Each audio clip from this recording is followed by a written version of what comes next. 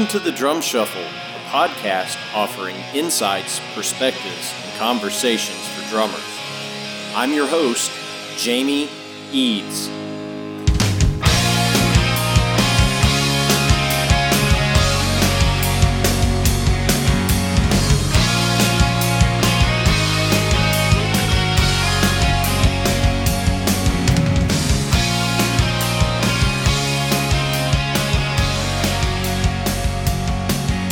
Hey, how's it going out there, everybody? Welcome to the Drum Shuffle. Jamie Eads joining you as I do each and every week. This is episode 113. I sincerely hope each and every one of you are having a great week out there. We're having a fantastic week over here at the Drum Shuffle headquarters. I am about to embark on my annual fishing getaway with the boys from Funnel and various close friends over life. Every year we take a couple of days and we go down to Tennessee and do some fishing. So I'm about to head out for that. So I'm really looking forward to it. Hey, we've got a fantastic episode coming to you today. I'm going to be joined by the great Rudy Royston to talk about his new record called Panoptic. To talk about all manner of things, drumming, jazz music. It's just a fantastic conversation, and it's coming up right after this message from our sponsor, Los Cabos Drumsticks. The best kept secret for drummers is finally out. Los Cabos Drumsticks may look like the sticks you grew up with, but these are not your father's drumsticks. Los Cabos Drumsticks is Canada's #1 drumstick brand, and they are coming to a retailer near you. With operations in over 28 countries worldwide, thousands of drummers have already discovered the Los Cabos difference. Using FSC certified wood from Canada and the US, Los Cabos make the finest quality drumsticks, percussion tools, and accessories on the market. The best news, Los Cabos Drumsticks offers you a ton of choice. They have 22 individual drumstick models and 14 percussion tools, many of which are available in 3 different wood types: maple, white hickory, and red hickory. Red hickory comes from the center or heart of the hickory tree and has been independently proven to be both stronger and more elastic than white hickory without adding a lot of weight. While most drumstick manufacturers have shunned red hickory, Los Cabos Drumsticks has embraced it, becoming the only established stick brand in the world to offer a full line of red hickory drumsticks. To learn more about Los Cabos Drumsticks, visit them online at loscabosdrumsticks.com, follow them on Facebook, Twitter, or Instagram, and don't forget to ask for Los Cabos Drumsticks at your favorite retailer. Dare to be different. Join the Red Hickory Revolution with Los Cabos Drumsticks. All right, guys and girls, as I mentioned, we're going to be joined by the great Rudy Royston today. Rudy is just an absolutely phenomenal drummer and a superb human being as well.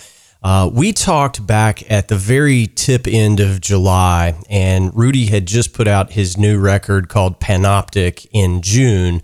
And it's a really cool solo drumming record.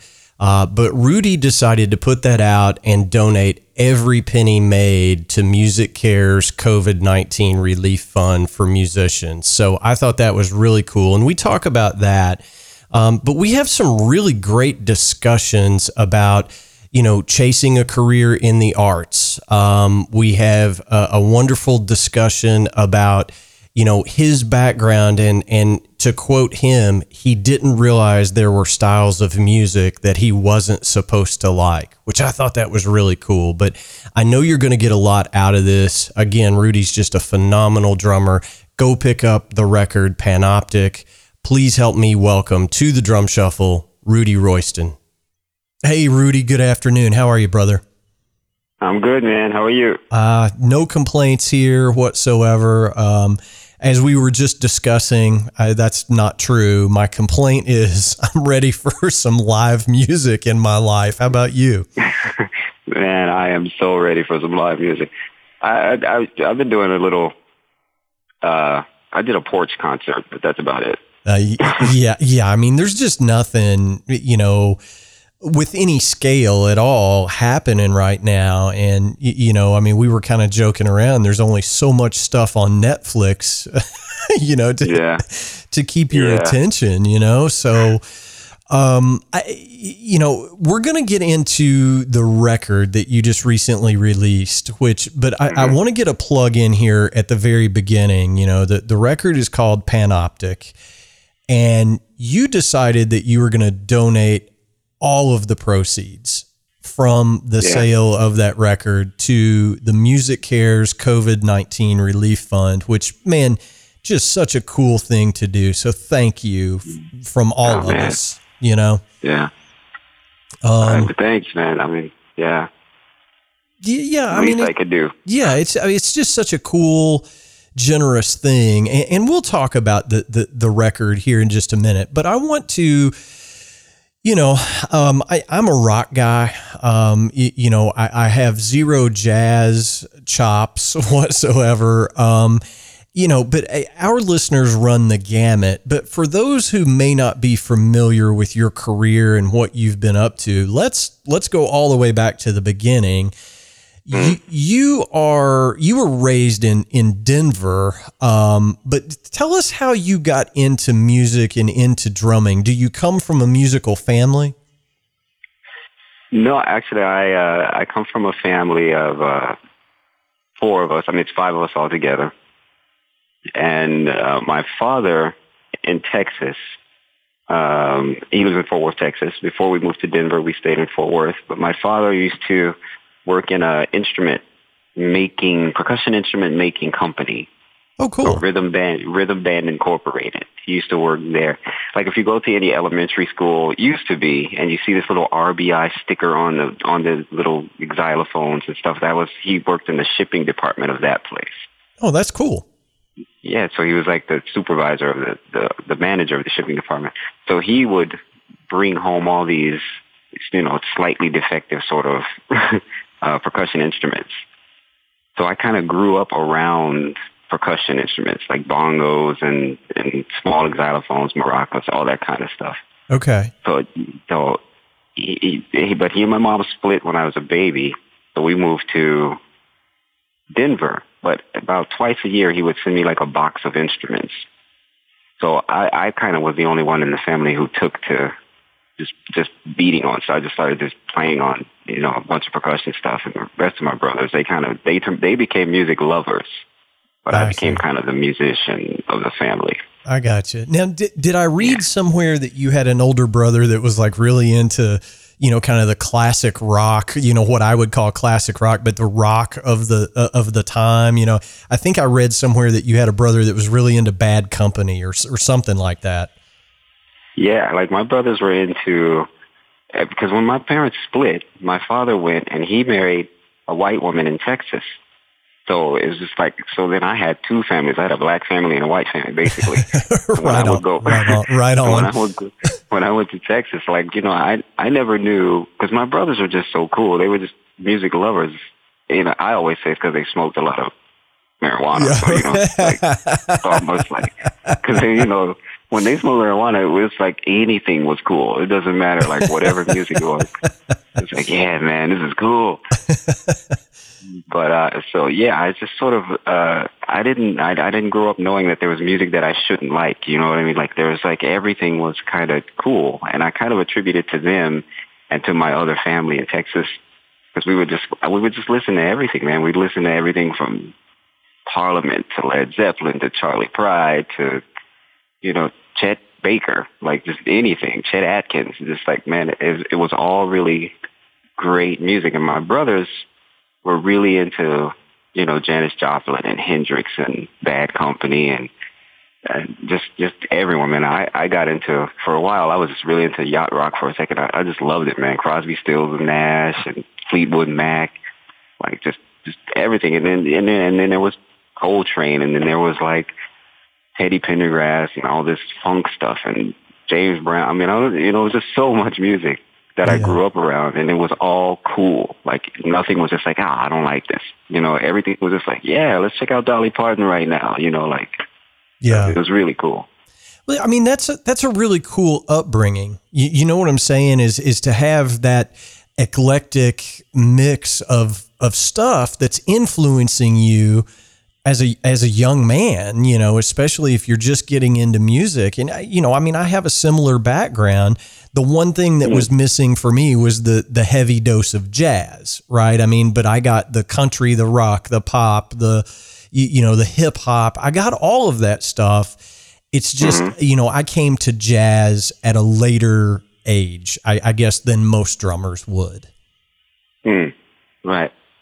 I kind of I was checking it out, but I wasn't really, I wasn't into playing it. You know what I mean? Yeah. That sort of I kind of started out with like gospel and funk stuff.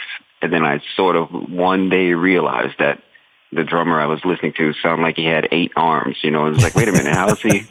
Like, wait a second. That sort of changed things. So that's when I kind of got into jazz around high school, around that time. I gotcha. Okay. Yeah. Now, you know, when you first started playing, you know, I think there's 2 different ways that folks can go, you know, and I find that a lot of my guests, you know, they either take the fork in the road that is, you know, here in the South, you know, it's marching band, or, you know, jazz concert band, that kind of thing. They go the education route. Like, I'm going to take lessons. I'm going to do the full on school sponsored, learn how to play the drums. And then the other way is, I'm going to get a bunch of buddies that play guitar and bass and, you know, keys or whatever. And we're just going to start doing garage bands. Which path did you take, or both? Man, almost a combination. Yeah, you know, because the church thing sort of took the other path for me. Because church drumming, you know, was like no music, you know, no real training really. It's just, you just play every night, so you just get good. You know what I mean? Like, yeah. You're in church like 5 nights a week or whatever. So, but then I took the classes in school too, because I wanted to. My mom was like, you should learn how to read and music and write music and really, you know, go this other direction where you actually learn it in school. Yeah. So yeah, I mean, so I took but I never took lessons because we couldn't afford that. You know what I mean? So I just learned it on my own or through videotapes or whatever. But in school, I was in concert band, jazz band, loved marching band. Like I can't to this day understand why anyone wouldn't like marching band. For me, it's just like, I don't get it. Yeah. But, you know, just being on drumline, it's like, man, it's just amazing. You know what I mean? You get 8 guys playing and it sounds like one guy, you know, it's like, and you're playing some of the top technical things that you know, the need to be a great drummer. And if you could mix that stuff together with jazz, it's like, man, that's what you want to do, you know? So, but I loved it anyway. I was a band nerd, I think. So it was great. So, yeah, I did. Yeah, I mean, I think drilling that, you know, the rudiments and just the precision and the technique that you get from that. But, you know, here's something that I've found weird. You know, around here, it was all about marching band, right? Now, I did not go that route, but that's okay. But when I ask folks from different sections of the country, or, you know, Canadian guests, there's no such thing as marching band, which I find so, you know, I guess it's just instilled in me being from the South. Everybody has a marching band, right? You know, if you get up into New England in the Northeast or, you know, like I said, Canada, nobody has access to a marching band at school, which I find just amazing. Yeah, you know, I wondered about, I mean, is it cold? I mean, I don't know what it is. Maybe it's the weather. Yeah, I mean, Yeah, I mean, some guys have said, you know, you don't have a marching band at the hockey rink, so, you know, football just isn't a thing, right? So they have pep band, you know, for basketball or hockey, but, you know, I guess it's really where is football? Right. You know, who's playing football? If you have a football team, there's a good chance you have a marching band. And if you don't have a football team, probably a chance, you know, you don't have a marching band. So, I mean, a big part of it is the field. Like if you have no 5 and 10 yard line, then kind of marching bands why do you need it? You know? Exactly. So, coming up through, church and marching band and just kind of, developing as that young player, at what point did you decide, hey, I really want to chase this, as something I may like to do professionally?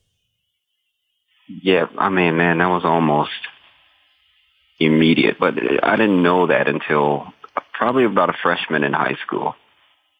But at that point, because I mean, it was just pretty much nothing that I enjoyed doing more, so I'd never pictured myself doing anything else.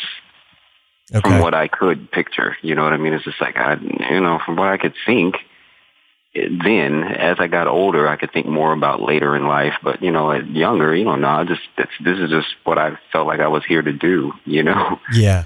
But, after,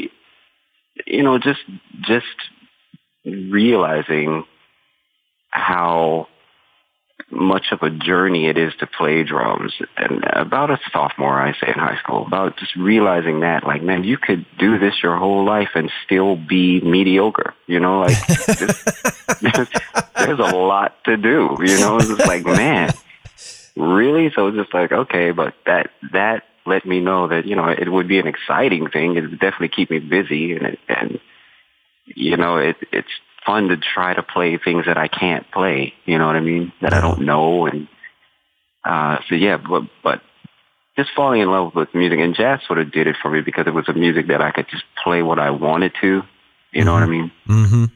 So it changed for me because in that sense, I wish I was, sometimes the training thing it's kind of hard for me because I don't really like studying like that. You know what I mean? I like to sit and play what I feel. Yeah. But if I have to sit and I have to go, okay, page 20, I'm on exercise 5, I have a real hard time doing that kind of study. Yeah. So many guys do, and girls, I mean, I think we're all wired differently, right? I mean, some people love that stuff. It wasn't for me, for sure. Yeah. It's just my thoughts are too busy for it. It's too much that I want to try to actually slow down enough and say, okay, just wait and just play this, this 8 measures enough times, and I'll run them like a couple times. I'm like, all right, that's it. Yeah, I'll get back to it tomorrow. You're right. It's just like stuff that I want to try. You know what I mean? Like that whole adventure of it is kind of what brought me to the drums. You know what I mean? Yeah, absolutely. But it's proven. Obviously you have to do that. You know what I mean? That at some point you have to actually study. Yeah. But yeah, it was fun. Well, I think the problem, for me, and I'm certainly not trying to make this about me, I decided to study after I had developed, 73 horrible habits as a drummer. So, it makes it hard to correct that stuff, when you get set in your ways kind of thing. I'm curious if then when you were, 15 years old, a sophomore in high school, you're like, I want to do this music thing as my career. How many times did you hear from the family, you got to have a plan B, you got to have something to fall back on? Man, at that point, it was just my mom and I never really heard that from her. Cool. She just came to the concert and said, just play, play as much as you can. But I heard that from other people, though. I didn't really hear from my mom or my brothers. They were just kind of proud of me. I was kind of the only one to finish high school, really, out of all of us. But later, I started hearing it from some other people, like, a musician. Oh, okay. So what else you want to do? And I'm like, that's it. And they're like, oh, okay. Well, what if that doesn't work out? And I'm like, I just never conceived. I was like, I don't know. If it doesn't work out, then I'll get an office job. And I don't know. I never entertained that thought of it not working out. Yeah. But especially when I got to college, when you get to college, a lot of people are like, man, what are you going to do when this is over? And, so right about then I heard it a little bit. Yeah. Well, but I tried not to enter, but I wasn't stupid, and so it's like, yeah, man, if this doesn't work out, you really do have to think about what may happen, because some of this is luck, you know what I mean? You're playing great, but sometimes it's just where you are and who you meet. So, but yeah, so I taught for a while. I double majored because of that. Yeah, I mean, I think a lot of people do hedge their bets. And something that I find fascinating, and I'm curious to hear what you think about this, but, if you have somebody that says, hey, I want to be a mechanic when I grow up, nobody ever says to them, well, what if you really suck at being a mechanic? You know what I'm saying? Like, nobody ever questions that as an analogy.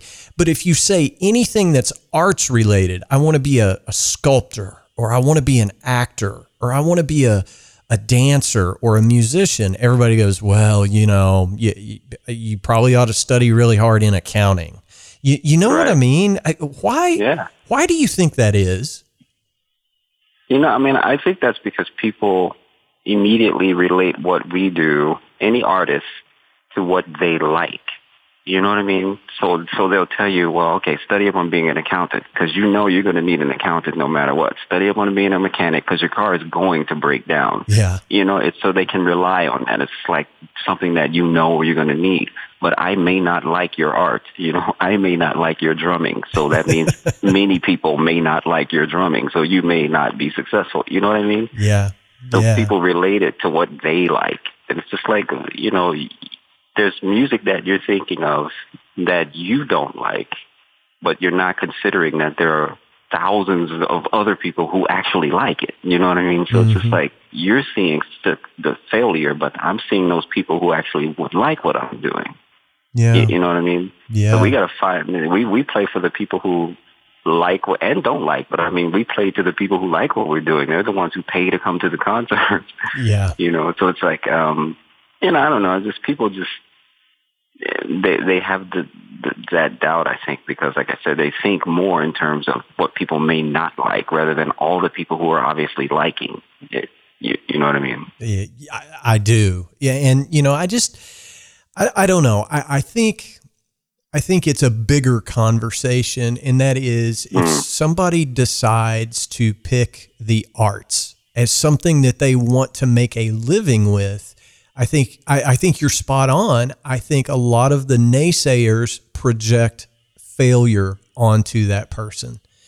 Yeah. When they should be like your mom who says, play all you can, Rudy, and having that support system, I'm sure has helped you massively throughout your career. Yeah.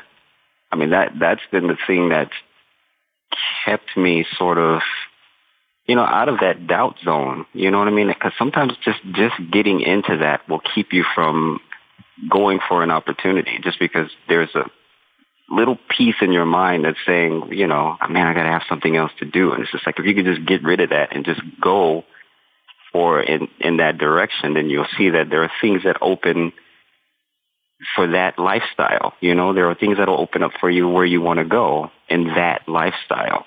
Yeah, man. Like there's always going to be something there. You know what I mean?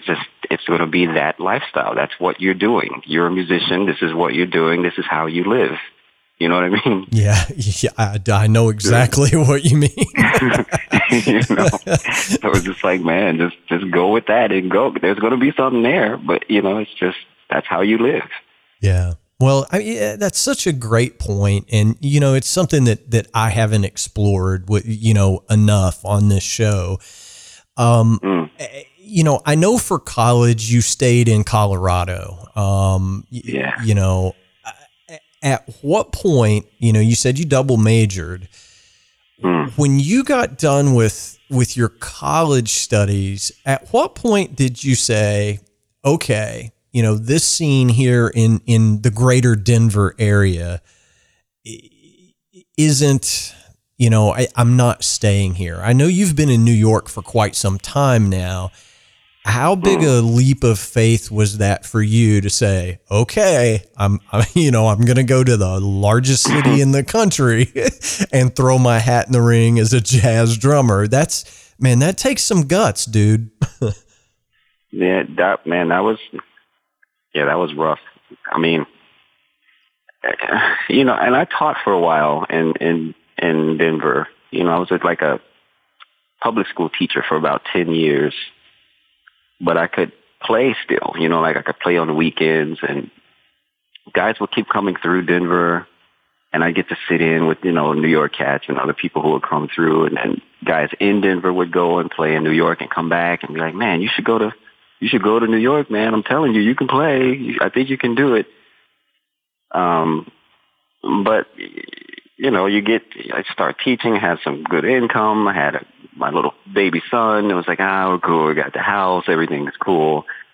But man, like I said, when I first started playing, it was just like, there was just kind of nothing else, so I just wasn't really happy. I could have been happy and just been like, grew like to be a salty band teacher. You know what I mean? Kid, I could have been a contender, but, but it's just like, nah, man, at some point, I would always tell my kids when I was teaching them, you don't have to do this for a living, but if you want to go into music, love it, man, go for it and give it all you got, and it'll give you back a reward, and the stuff I would say to them. And then I would go home and think, well, you're not really doing that, what you're telling your kids to do. Mm-hmm. It's like, so you kind of, you kind of have to, I knew in my heart at some point, it's like you're going to have to try and succeed or try and fail, but you're going to have to try it at some point. You got to go. And it just got to that point, it's like, you know what, I got to go, man. My son was almost 2. My little daughter was 6 months. And I was, let's try it. I had a really cool, willing wife. Yeah. And, we went to, I got into grad school at Rutgers, so that when I came here, I knew I had like a home place to stay in, and I could see after the family, so it was cool. Okay. Well, yeah. Okay, that makes a little bit more sense. So it wasn't like you just came home from from teaching all day and said, "Honey, pack up the kids. We're moving to New York. Hopefully I'll find a gig." Right. That's a hard conversation right there. Oh man, yeah. No, man. I mean, it was cool because I knew that I had that grad. I'm going to grad school, so it's like, are we cool? Does everyone want to try this? Because my ex-wife, actually, well, she plays too, and she wanted to kind of come as well, but it was a harder sell for her. But she was willing. Okay, well, that makes a little bit more sense. And what year did you actually make the move to New York?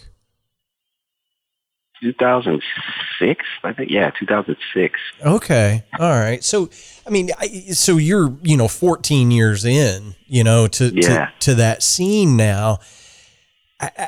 I get asked this question all the time, and I can't answer it. But, I will have people send me an email and they'll go, how hard is it to break into the New York scene?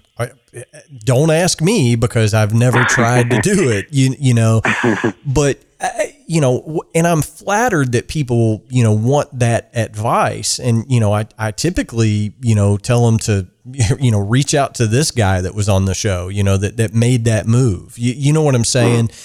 Yeah. When you first got there, what was your, were you just out playing the open mic nights trying to get your name out there, or did you have some connections there already that you could, kind of rely on?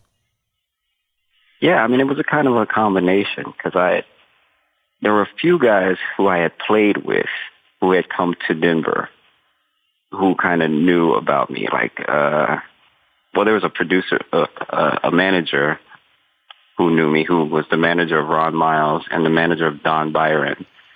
And he knew Bill Frisell. But I had played with Bill Frisell in Denver in 1995, just one gig, and we did a record. Ron Miles record.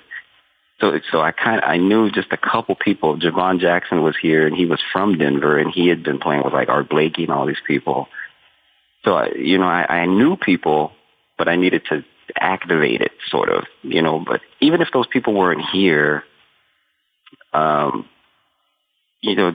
way to break into the New York scene is just presence. Like, you don't have to do anything besides be there. You have to be at the jam session so people can start to see you and hear you and know you're there. Yeah. I mean, that's really all it is, but you have to go to the jam session. Yeah. Like, I went to a bunch of jam sessions in the first month that I was here and didn't even play because people wouldn't let me kind of play. I didn't know the vibe. I'm from Denver. We're not like competition. We're not like cutthroat. We just hanging and just playing. But yeah. Here you got to be a little more assertive. And I didn't. I wasn't trying to. And then there were like kids playing. I was like, man, I just taught you in high school. You know what I mean? It's like little kids. It's like, I got to ask to sit in with you. You need to ask me if you can go to the restroom. You know what I mean? That's fantastic. So, dude, it's crazy, man. But, after a while, just playing a couple times, and people started to get used to me, and they knew I was there. Then my name sort of started to circulate just because I talked to people and they knew me. It'll be that way for anyone. If you just play and you're there, people see you, then pretty soon they're going to be like, oh yeah, I remember you. Oh yeah, man, I got this gig at this coffee shop. You want to do it? It's like that kind of a thing. Yeah. So yeah, but then it worked for me because Hans heard I was in New York, and that kind of, he told Bill, and then he told Don Byron. So I got on Don Byron's gig, and it's kind of all those connections that I made in Denver when I thought I'm just doing this gig for nothing. I'm never going to leave Denver. You know what I mean? All those things actually meant something later. Yeah. So, so I tell drummers that, like, you never know, man. Every gig, that wedding that's in the, no one's there and you think it means nothing. It's like, that means something, man. They all mean something. Oh, man. Listen, you just tapped a vein that we talk about on this show all the time, Rudy. I get called, I live in Central Kentucky. Sometimes I'll get called to do like a straight up bro country gig. You know what I'm saying? Like my drummer's got the flu or he's on vacation or whatever the case may be. And, I despise that stuff. I don't like it at all. But I go do the gig and you know what? I never mail it in because you never know. That bass player could I don't know, join Motley Crue next week. I don't know, Yeah. So you always put out 110%. I mean, how many crappy wedding type gigs have you done where you played Brown Eyed Girl and Brick House? You know what I'm saying? Exactly. We've all done that 73 million times. And if you have a bad attitude about it and you're cynical and jaded, man, that's not doing you any good. You play Brick House like your life depends on it, Exactly. Yeah. I mean, because like you said, it just may be that time that it just felt so good. And then the bass player, man, he just goes to Nashville just for, he just has a little recording he's going to do in Nashville, gets to Nashville, and the cat's like, man, a drummer? And just like, yeah, man, that felt really good. You never know. That's right. Now you're going to go to Nashville, you're on this session, then you meet another cat who's in the next room on a session, and then a year later, that cat calls. You know what I mean? Like it's going to mean something, man. Like sometimes it's slow, sometimes it's fast, but it just somehow always seems to come around. Yeah. And I mean, I'm a big firm believer, and I think most professional musicians are, not that I make my full living as a musician, I mean, I've worked a day gig my entire life, but I think most musicians that take it seriously understand that whatever seeds you plant, you have to take care of, I mean, it's like if you have a bunch of bad juju following you around in your music career, that's the worst. You can't get that stink off once it's on you. I mean, it's like that stuff gets around. Yeah. I mean, the only way to get that stink off is you have to wear it off. Like you actually have to, it has to be enough guys who say, oh man, that guy is like this. And then another guy says, well, no, man, he was on my last gig. He chilled out a bit. You need like a whole bunch of those to happen before people finally say, oh, he used to be that way, but now he's cool. You know what I mean? So it's just like, that don't even start out like that. I mean, just play the music and be a cool dude. Don't show up drunk. Don't talk back to the band leader. You know what I mean? Like, just play the music and kill it and go home and pat yourself on the back. That's exactly right, man. And, you know, I know it's a little different in the jazz world, but, you know, if I had a quarter for every time I said this, I'd be a rich, rich man, Rudy. But I say it ain't about the notes you play. When you're on somebody else's gig, it's about the notes you don't play. Exactly. You know, man, I used to measure it. I was like, if this guy has to say nothing to me, then that's what I'm talking about. If you have to say anything to me, it's like, oh, you know, I don't want him to say anything. I just want to just nail it. And he's just like, drums, yeah, man, that's it. That's good. Yeah. I mean, and that's what a great thing to aspire to on any gig is, like, you know, if nobody has to say anything to you other than good job, Rudy, you're doing your job, man. You're killing it. That's it. Yeah, you're killing it, man. And if you can get a yeah man out of it, then you're really killing it. It's like, cool, I got a yeah man. Yeah, man. It's like, oh yeah, I'm killing it. That's right. Well, you know, I mean, I think I think your approach to, you know, especially your solo stuff that you've done, I think your approach is a little different than most in that, what I mean when I say this, you know, the stuff that I've heard, you're not like trying to do, you know, kind of blue again. You know what I mean? It's like you're not recreating the wheel. You're very expressive, and you know, I mean, I can hear all different kinds of things in your playing. You know, the Max Roach. It's typically when I talk about jazz, it's like, oh, the guy swings really well. You have an explosiveness to your playing that I think sets you apart. Is what I'm saying, does it make any sense? Yeah. I mean, you know, that's the thing about it, you know, like, I don't know, maybe I got this from just like the church playing, I guess. I don't really know, but it's like a explosiveness, but I'm trying to move you. You know what I mean? Like, I want you to be emotionally moved, you know? So I'm trying to manipulate in a way, you know, like I want you to come on this journey with me, and I'm going to force you kind of to come. You know what I mean? Yeah. So that comes out in the playing.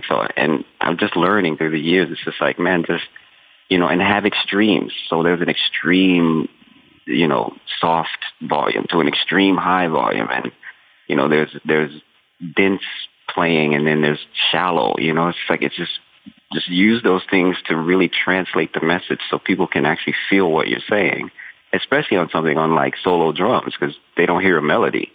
Like, they don't hear what you hear, you know what I mean? Yeah, right. So you have to translate that to them. You have to, you know, somehow give the impression that I am doing something here, people. You're not like, you know, I'm not just like hitting drums. Like, I'm actually playing a song right now. You know what I mean? Yeah, I do. And I think that brings up a really good point. And, you know, I mean, I hate to jump around so much, but, you know, let's talk about the you know, the record that you released in June. You know, we mentioned it at the very top of the interview. It's called Panoptic. And, you know, this was something that you had been sitting on for a while, but you know, it's not a jazz quartet. It's not a jazz trio. It is drums and cymbals, basically. Yeah. And you drew your inspiration from a lot of different places, which I think is so cool. You know, you drew from your favorite poetry, you know, images in your head. And, you know, I think this was recorded maybe as far back as 2013, 14, something like that. But it's, you know, if somebody goes out and picks this up thinking, oh, I'll put it on at my dinner party and it'll be great, you know, background jazz, they're going to be like, wow, what happened? You know, is that a fair statement? Yeah. I mean, because, you know, the thing was like I was like, man, okay, I want this to just be drums and cymbals, you know, like I don't want to do loops and anything electronic. I just wanted to get this authentic sort of sound. And if, like, I tried to balance it, I'm like, so, people can check this out because I don't want it to be just like a long drum solo. So I was thinking, man, if people could put this on and just play it, that would be great. Like, and like here's the song, next song, like you would any other record. It's just like there's songs and then there's the next song. And then there's the next song, you know what I mean? And I think it can do that. There's just some parts, some of the tunes are ruckusy. They're in there a bit. So. Yeah. But yeah, there are some other tunes on there, that are very quiet and very, demure, kind of just relaxed tunes, and I'm painting, a different picture or telling a different story. But yeah, I tried to balance it because I was hoping, I was like, man, I hope people can just listen to this and not get annoyed. You know what I mean? Like after like 3 drum tunes, it's just like, oh my God, turn that off. You know what I mean? Like, yeah. That is enough already. Well, so, yeah. I think the key to that, if that's what you're, trying to get across for any drummer that's listening to this, is you have to be very smart about your textures. And, obviously I wasn't in the studio with you in 2013, but I'm going to go out on a limb and say you didn't have your double kick, 13 piece kit with 9 toms or whatever. Right. So you have to create textures with what you've got. And you nailed that, man. I mean, it is very nuanced and textural drumming on the record. So kudos. Oh, thanks, man. Thank you. Yeah, it was just 4 toms and 3 cymbals, basically, and the hi-hats. Yeah. Or 4 piece, Yeah. I mean, I think it definitely, if you sit down knowing what you're going into, and I did when I listened to it, I tried to put myself in that headspace of, okay, I need to figure out what Rudy is putting across here. Right? Because so many drummers, when they put their name on a release, whether it's jazz or anything else, right? If it's a drum-centric record, I call it the wankery. Like there'll be really, really good melodies, and then, okay, we're at 2 minutes of, 2 minutes into the song, here comes the 64 bar drum solo.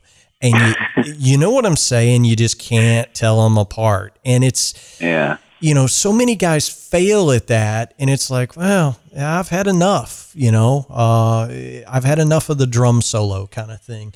I think this record is more than that. If you go into it understanding this is a solo drum record, you can get what you're trying to get across. And you know what I mean? So you've done a good job with that.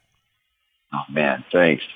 That was a concern because it's just like, man, I don't want to, just a long drum solo. That drives me crazy, and I love drums. It's like, man, right. And also it is, it's a lot of music. It was supposed to be 2 CDs, so I kind of just did it this way because I wanted to raise more money, as much as possible. But yeah. It's a long, so you don't have to check it all out in one sitting, but you can, you know what I mean? It's pretty cool. There's some short, no, that's why I kept, notice it's only like 3 or 4 of them that are longer than 4 minutes. Yeah. Yeah. Everything is about 3 minutes or so. It's like, that's enough. You know what I mean? That's good. Yeah, well, so. and I don't know, but, if I tried to do something similar to this, there's no engineer in the world that'd be like, yeah, man, nailed it that time. You know what I'm saying? It's a little bit more esoteric, I guess. And, but it's great. And what's the coolest about it to me is the fact that, you put this out in June, you had been sitting on this stuff for several years, and you were like, I am going to donate every penny this record makes to Music Care's COVID-19 Relief Fund. Talk to me a little bit, let's have some real talk here. Why did you decide to do that? Man, I don't know, man. I think sometimes I just so I don't know. Sometimes I might just may not do me well in life. I guess I don't know, man. But I can't. It's hard for me to just not to just do my own thing. You know what I mean? Like, man, I guess it's an advantage to doing that sometimes. But I can't just be like, man, I'm the only one hurting. You know what I mean? It's just like, man, this COVID took all of our. I have not had no gigs on my calendar since high school. You know what I mean? Like every single gig I had was gone. Yeah. And I could just feel that for many of us, man. Just the people who I was talking to, my friends, it's just like, man, we are all hurting. Yeah. So I'm not going to be out now at a time where we all need to stick together. We all need each other. Everyone, even everyone in the world needs each other. You know what I mean? Yeah. And it's just like, then I'm like, yeah, but I need some money. You know, it's just like, oh man, we all need some money, you know? Yeah. And I got a bunch of, grants that I applied for right away when I lost all the gigs. So that money, a lot of money kind of came in from some Louis Armstrong, and Music Care sent me a check, which is why I chose them, because I was wondering who to give the money to. And like, is these people really going to do this? And then when I was thinking that, Music Care has actually sent me a check. Wow. And Newport Jazz sent me a check. Like, it's like, man, so I was cool. Like, I felt like, okay, I'm good until, the end of August or whatever. I'm cool. And everything is cool. So it's just like, now I want to help some other people, man, because that's an awful feeling. Mm-hmm. Like that was terrible before I started getting help. It's just like, how am I going to do this? You know what I mean? Like, this is not cool. And then I could just think of my friends who are just like, man, we're all hurting. So I have this record, and if I put this drum record out pre-COVID, pre-pandemic, it would not sell that many records. Sure. It's a drum record. Right. You know what I mean? It's yeah. It's going to sell, because some I have a little fan base or whatever. It's going to sell. But if I can use this now to help raise money for more, like if people will just buy more just to help, and have money to give to Music Cares, and that's a good way to use this record, Absolutely. So yeah, man, I just wanted to just use it to be able to help other people. And I'm cool. I'm eating. I'm good. Yeah. So we little bit more ramen in my diet. I don't know about you, but yeah. Man, I got 2 cases of ramen the other day. I'm looking at them right now. I'm just imagining all the ways I'm going to make that ramen. It's going to be delicious. Well, I said to somebody not too long ago, I was like, if you don't have a favorite flavor of ramen, you've never been poor. Exactly. Exactly. So you got some little secret that you have. Yeah, man, I put cabbage in mine or something. It's like that's right. That's exactly right. Well, I mean, I not to put too fine a point on this, okay, but I think there is a wisdom in, wanting more people to have your record than make more money off your record. And I think a lot of people get those wires crossed a lot of times. Yeah. You know what I mean? I don't know how to explain it, but I don't want to bag on anybody here, but the Beatles wanted to make the best possible record, right? Right. That was always their goal. And again, I'm not trying to bag on Kiss, but Kiss just wanted everybody to have their record, right? It's two different ways of approaching how you do your thing. They both made billions of dollars. Kiss just wanted everybody to have it, and they were willing to promote it however they had to do it to get it into the hands. So I just think that those are, divergent paths, I guess, is how you would say that. But not to put too fine a point on it, you saying, hey, if I put this out pre-pandemic, it's probably not going to sell. I'm going to sell a few thousand copies or whatever. But if I say I'm not getting rich off this, I'm donating this money to all of us that are hurting, then my God, it increases the appeal greatly. And Music Cares, we're having some real talk here. It's special to me. I've been a member of the Recording Academy for, 3 or 4 years now. And, I always donate a little bit to Music Cares, as much as I can. But, they helped me out of a real jam at one point in my life. I had to go into treatment for my alcoholism, and it was really expensive, and your health insurance doesn't just write a check, right? So Music Cares was like, no problem. You're taken care of. Wow. All I had to do was ask. They were like, no problem, So wow. What a great organization. And I know that they're doing God's work on behalf of all of us, trying to get as much money out to the music community as possible. Unfortunately, there's just so many of us that, don't know where to reach out, don't know what to do. So thank you. I say all of that just to say thank you for doing this on behalf of Music Cares. Oh, man. Hey, I'm just glad to be able to do something, and that's very inspiring, man. That's great to hear.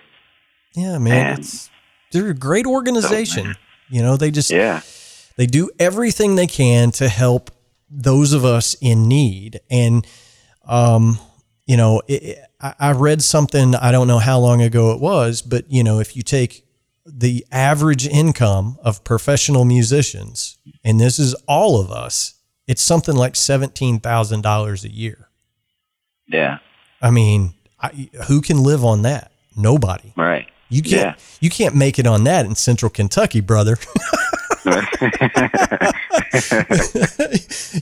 So,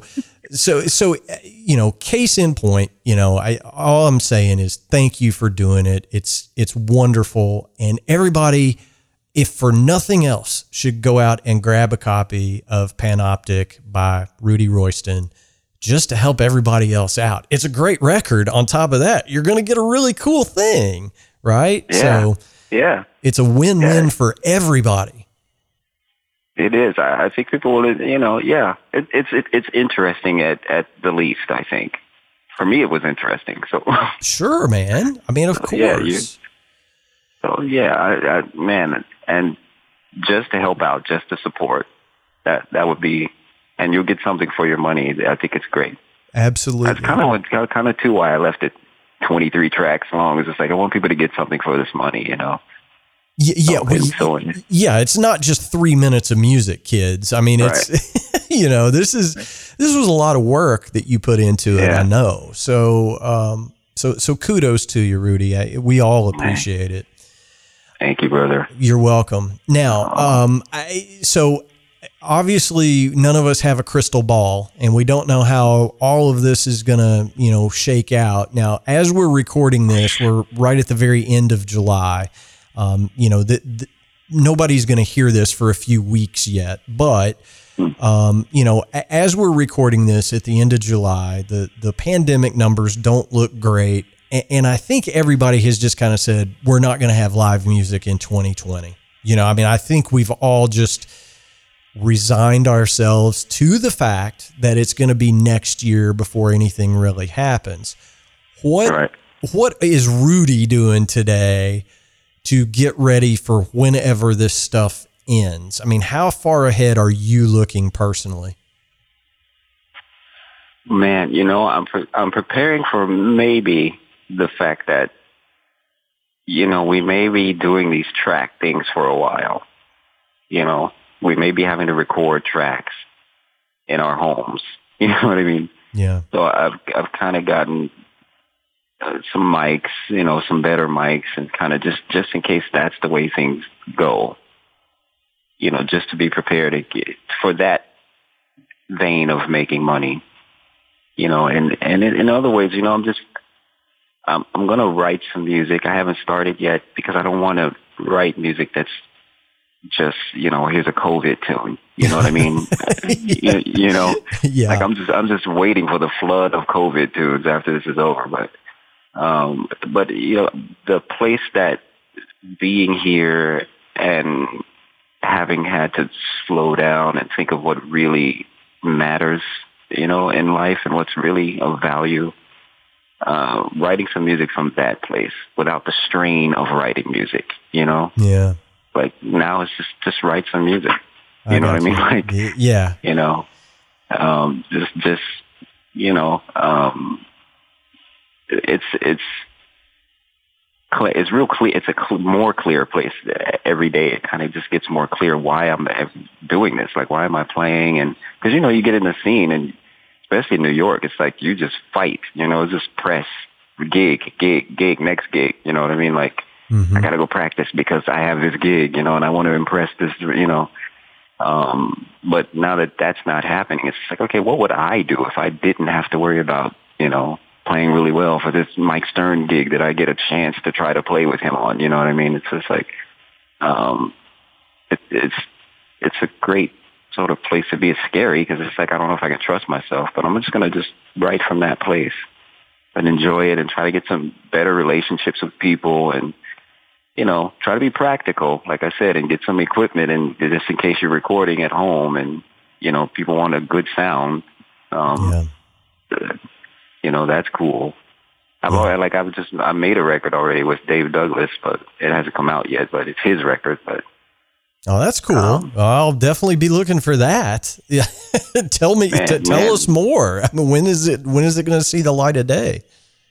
I hope pretty soon. I mean, it sounds like we did it in the studio. I mean, I got, you know, everyone has really great equipment. So it's just, but we just finished tracking.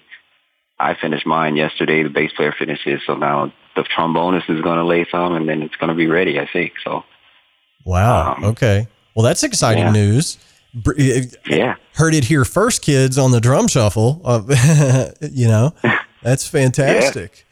I think that's a good point. You know, I mean, we have to plan for this, and you know, I've said this with a little bit of derision, but when this is over, everybody's going to put out a record, right? I mean, because that's what everybody's doing right now. Every band on earth is going to have a new record out in the spring of 21, guaranteed. Right. You know? Yeah. So you think the sea of music, you know, was bad pre-pandemic. I can't find good music. Good luck. That's all I'm going to say. Yeah, it's going to be a lot of it, man. Yeah, there's going to be a lot to get through.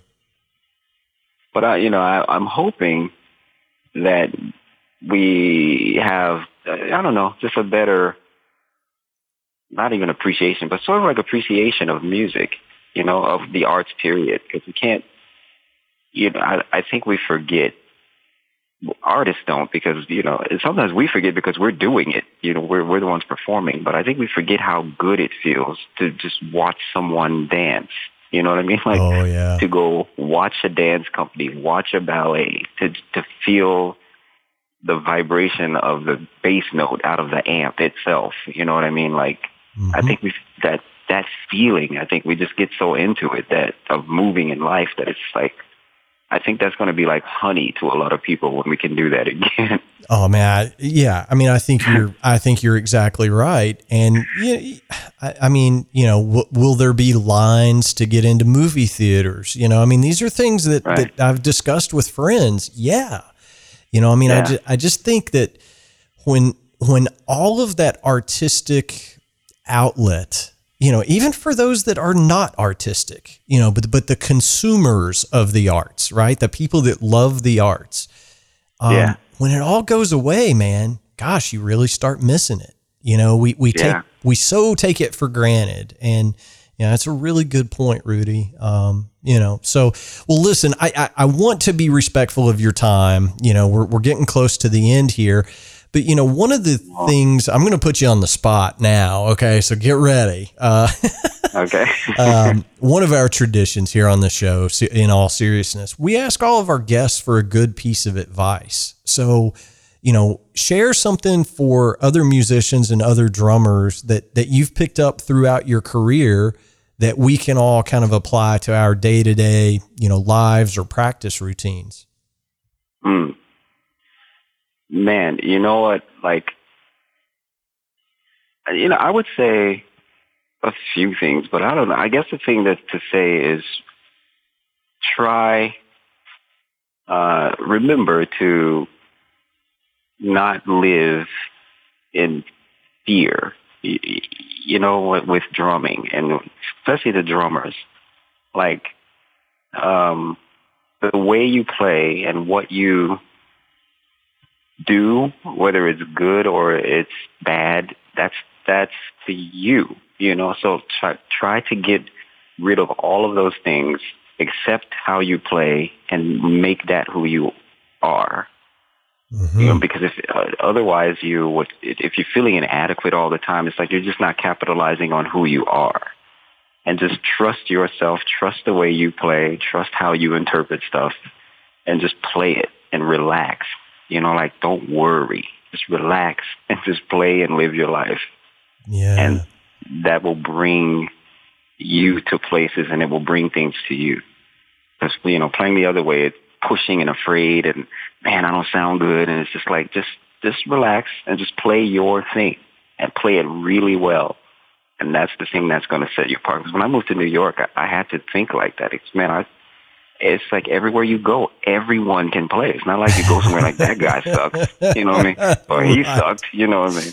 It's like, this little 16-year-old kid, what is he going to do? It's like, oh, my God, you know? It's like, you know, it's just like you have to just say, you know what, that's them, man. This is me. This is my thing. This is how I'm going to interpret it, you know what I mean? And I'm going to just play it strong and not sweat it.